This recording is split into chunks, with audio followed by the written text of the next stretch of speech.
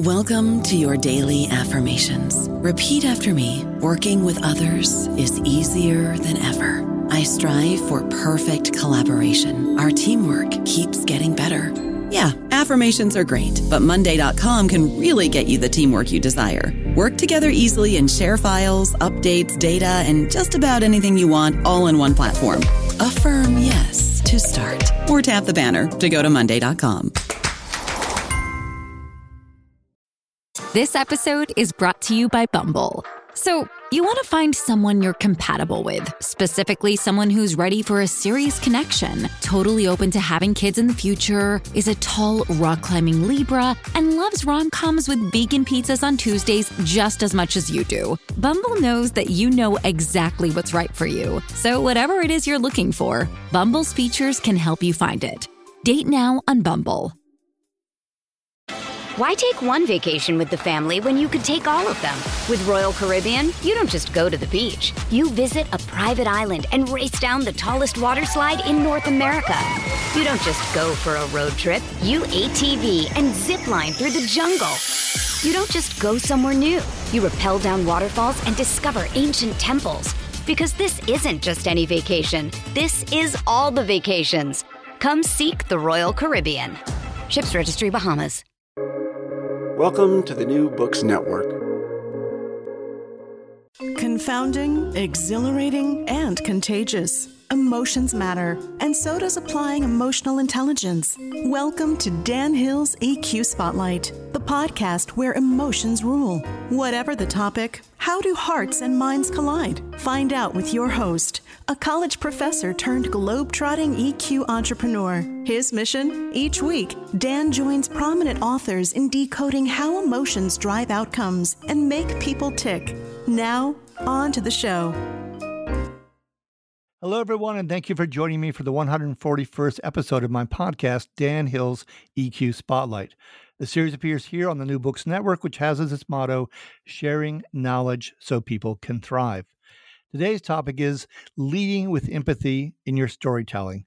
I'm joined by Miri Rodriguez. She is the author of Brand Storytelling, Put Customers at the Heart of Your Brand Story.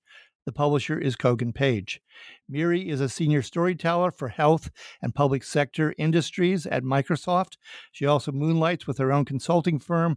Clients have included Adobe, Discover, Walmart, and McKesson, among others. Welcome to the show, Miri. Thank you so much, Dan. Thank you so much for having me. I'm so excited to talk to you. Absolutely. So let's plunge right in. You mentioned, and I have a PhD in English, so I have plenty of interest in storytelling, I promise you. You mentioned that there are three basic elements from your point of view on storytelling, character, plot, and conclusion. So my first question is plot and conclusion. I would think that to some people that might sound like the same thing, but clearly for you, they're not. Can you elaborate a bit? Yeah, no, they're not.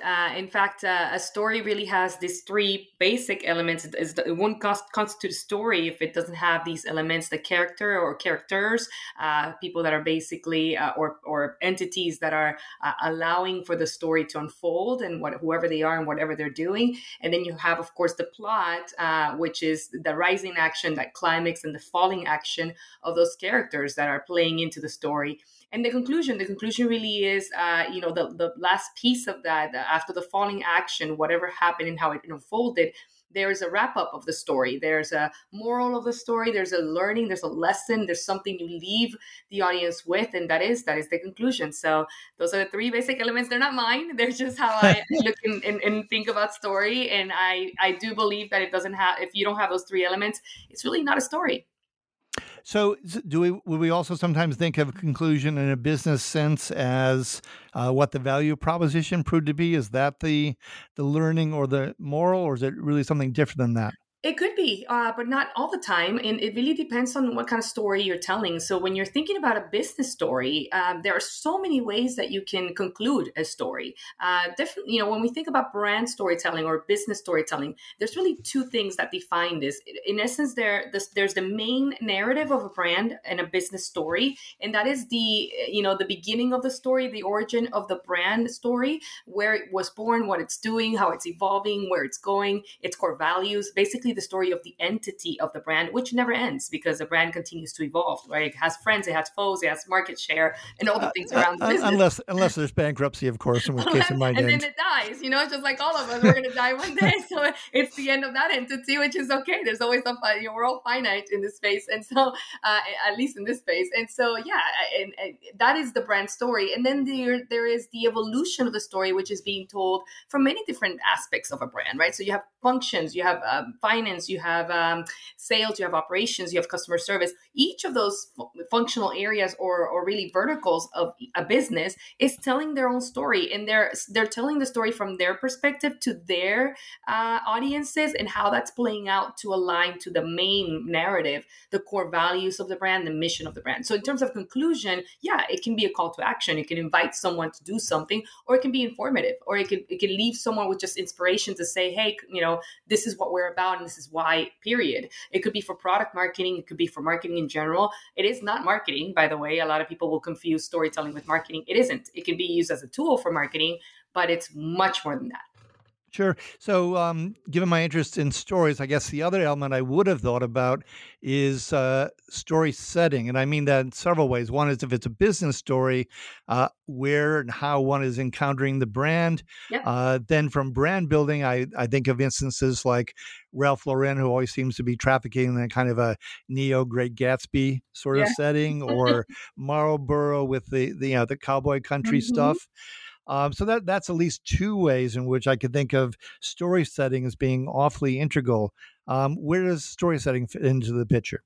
Yeah, so I actually delineate story setting not as part of the elements, but as part of the structure of story. So when I break down story, I see there's three pieces, right? You have the elements of story, character, plot, conclusion. Then you have you have the structure of the story, how the story is going to unfold, and that's where you have the exposition, which is the setting that you're talking about, the rise in action, the climax, the falling action, and the conclusion. So all of that kind of comes together from a structure perspective, and then you have the formatting, what makes up the story, how it goes to market, what are the visual elements of that, of how you're going to deliver that story. Will it be a blog? Will it be a video? Will it be, in pictures? However you decide to deliver that. So for me, setting absolutely has a space and a place. But in my book, I really talk about that breakdown of you define the character, the plot, the conclusion, and the plot does include obviously the setting, but then you really get down to that setting, that exposition, and that's where it plays a lot of part of you designing the story more than just thinking about holistically what the story looks like. Okay, and since you're kind of speaking my language, often you do celebrate the importance of emotion, and that stories conjure emotion, and obviously emotion can induce action. So you mentioned, 6 pretty commonly accepted core emotions: happiness and surprise and sadness and anger and so forth, disgust and fear.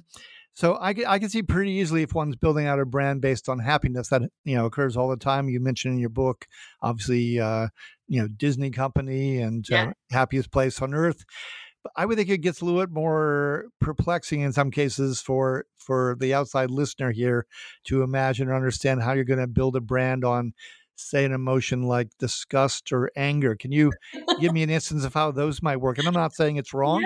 It's intriguing, but since it is intriguing, can you maybe suggest how this might work? I can.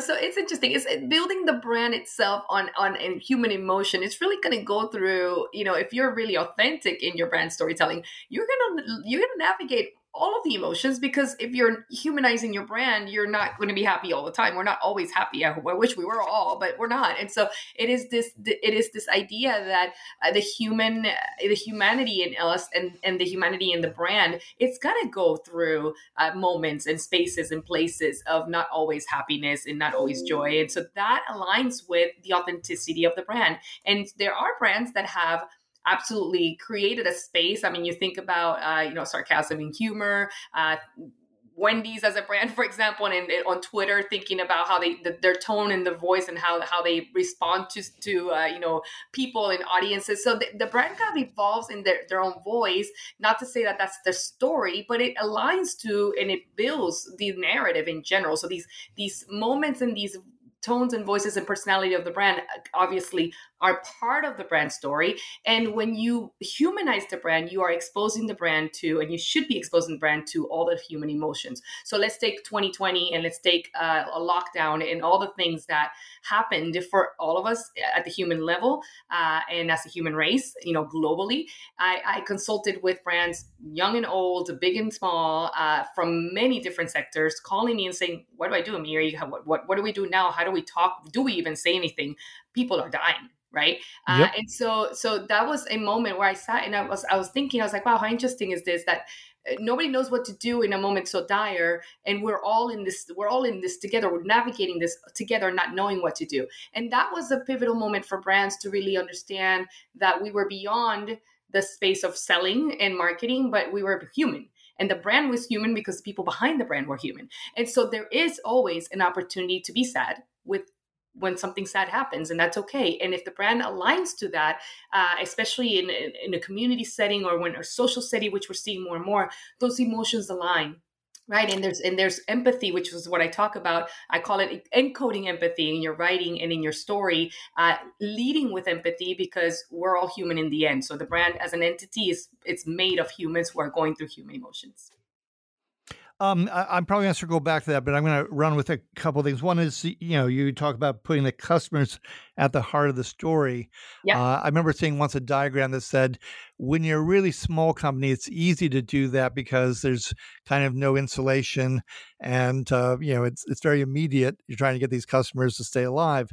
Yeah. But as you get to be a big company, inevitably the bureaucracy builds up, and it's quite easily to imagine that a rival VP is as central to your life because you're trying to best this person and grab turf inside the company, that you get this internal dynamic that can distract you from the customer. So have you had instances, both maybe at Microsoft within certain divisions, or maybe more safely examples from your client work, where you can see that there's really a struggle to indeed put the customer at the heart of the story?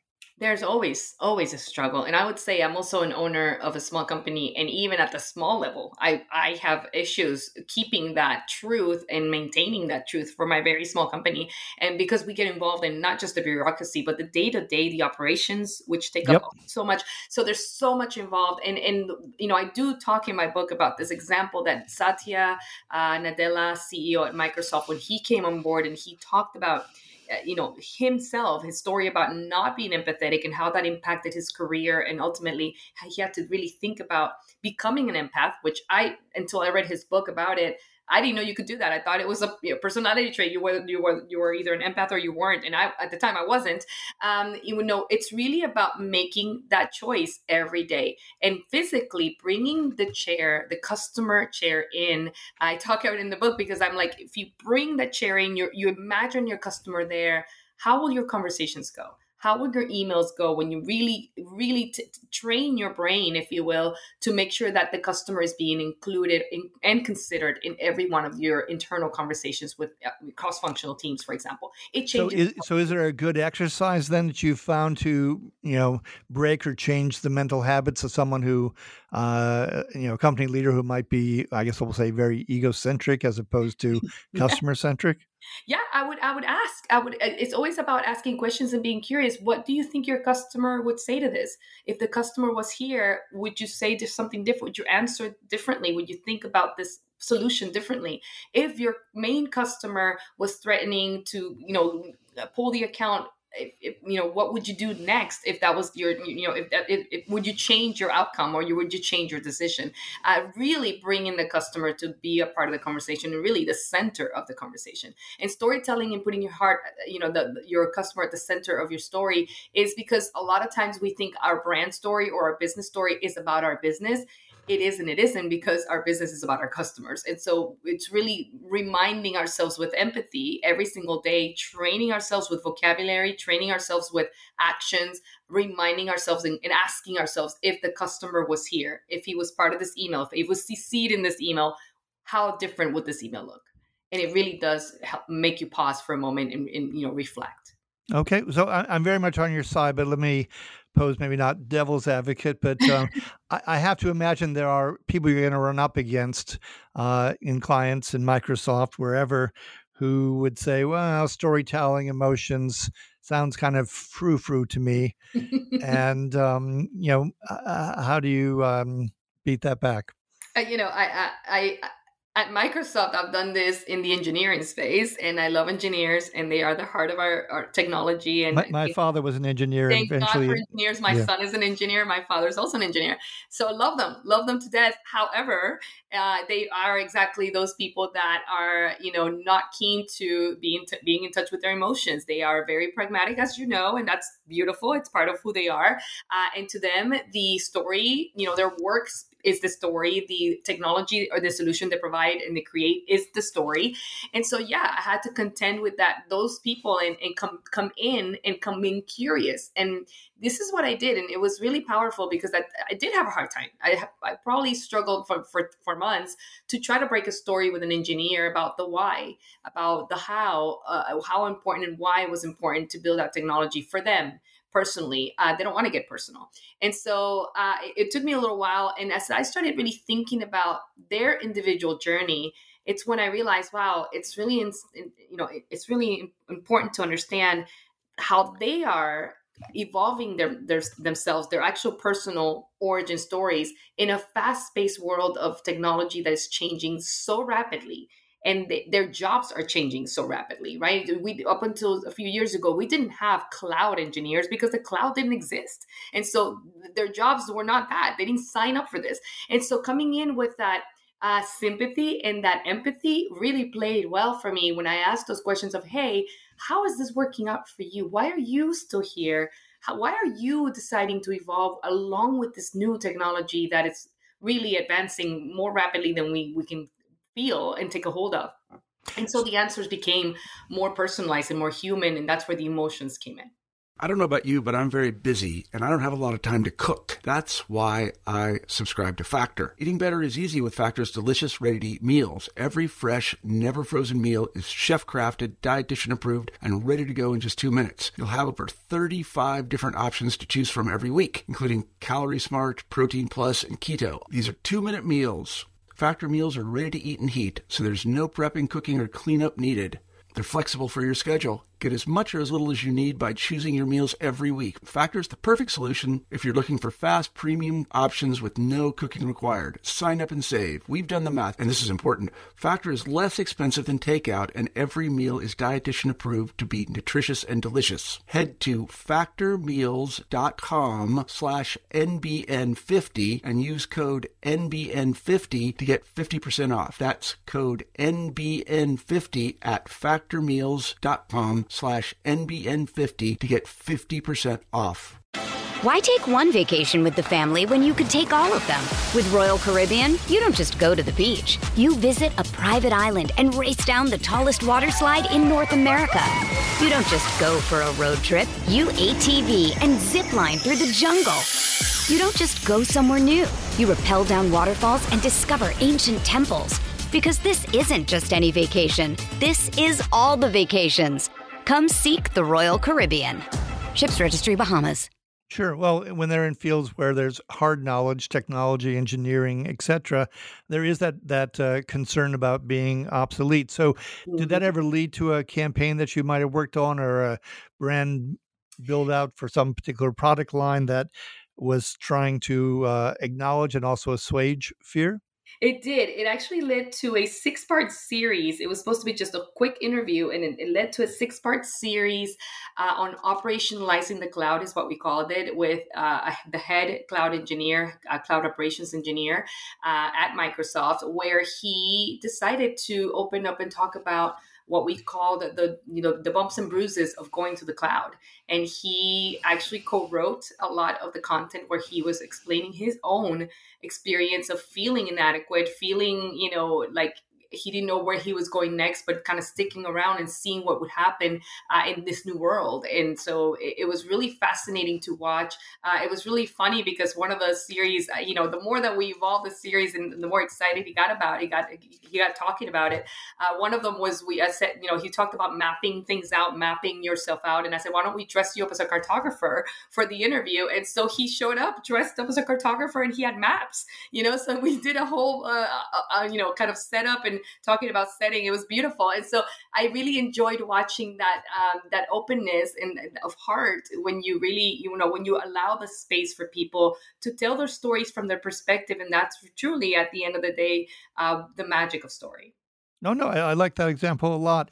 I want to go one other place before we run out of time. I'm thinking about what I might call the story status. I think we both know that there are some brands that, to my mind, just don't have a story. Mm-mm. They are very undifferentiated. So using your toolkit, how would you conquer or help out a brand that is in that position?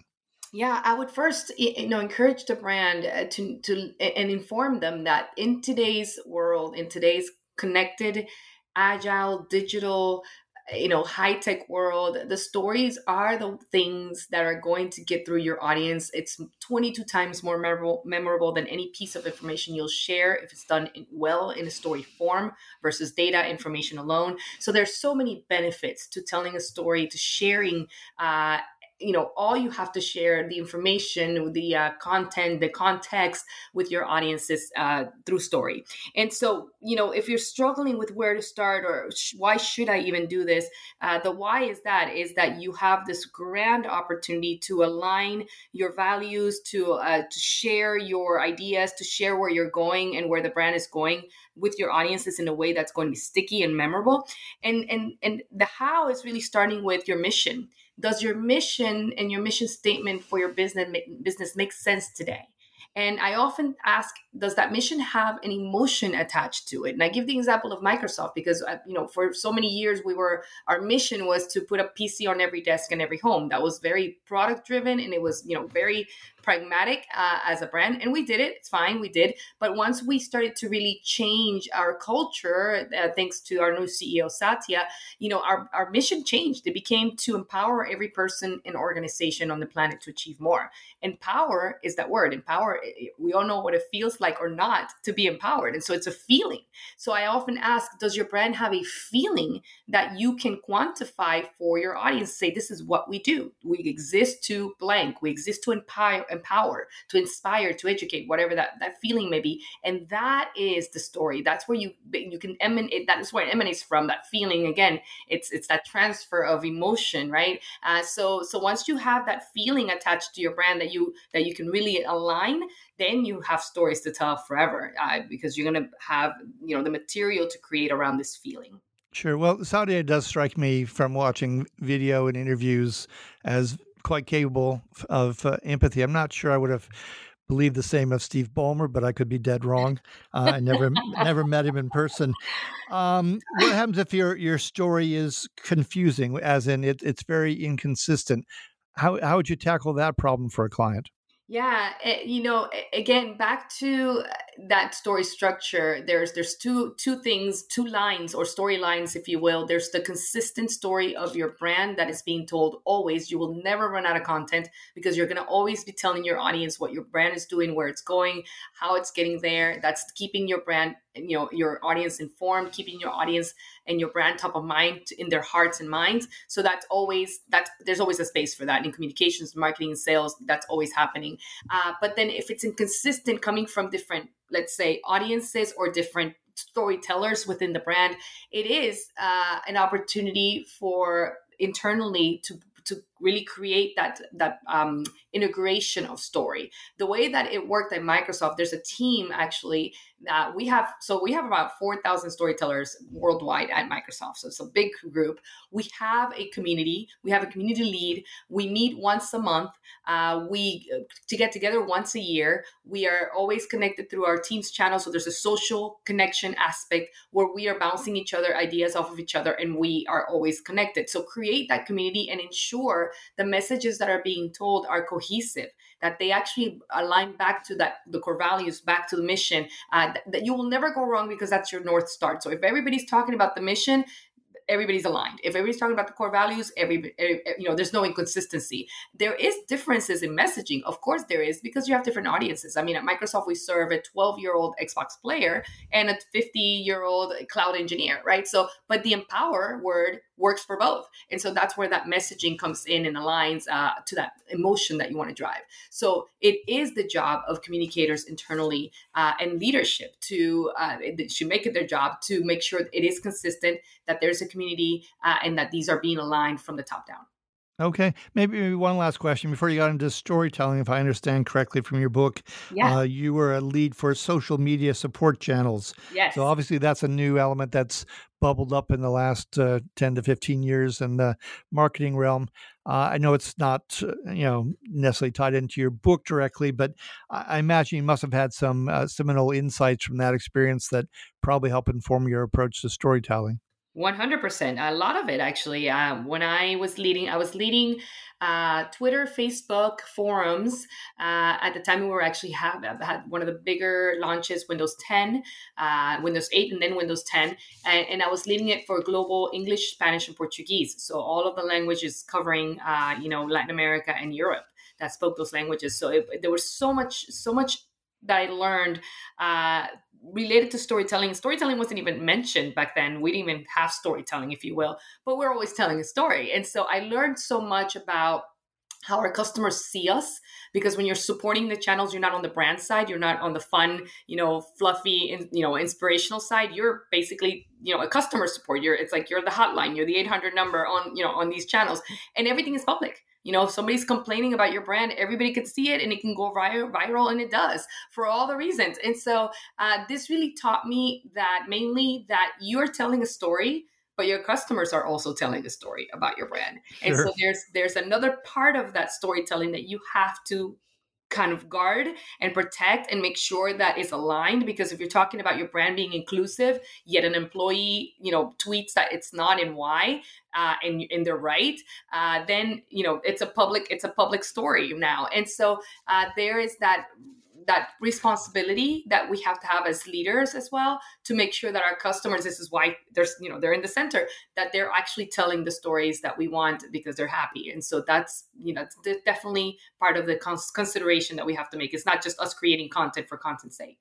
Sure. Well, it sounds like that would be a good place for those who in the company would think emotions are a big part of business. They could, catch a few of those social media postings and see that there's emotions going on. A lot of emotions. And you better deal with it. So anyway, I want to thank you, Miri, so much for your time, for being my guest on Dan Hill's EQ Spotlight.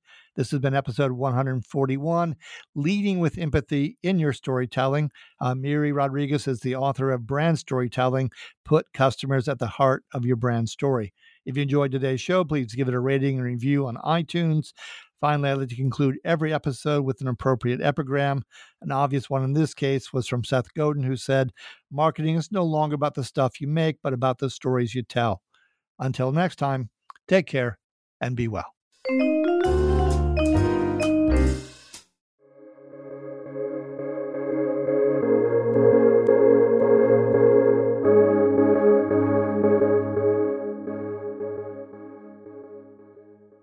Lucky Land Casino, asking people, what's the weirdest place you've gotten lucky? Lucky? In line at the deli, I guess? Aha, in my dentist's office. More than once, actually. Do I have to say? Yes, you do. In the car before my kids' PTA meeting. Really? Yes. Excuse me, what's the weirdest place you've gotten lucky? I never win and tell. Well, there you have it. You can get lucky anywhere, playing at LuckyLandSlots.com. Play for free right now. Are you feeling lucky? No purchase necessary. Void where prohibited by law. 18+. Terms and conditions apply. See website for details.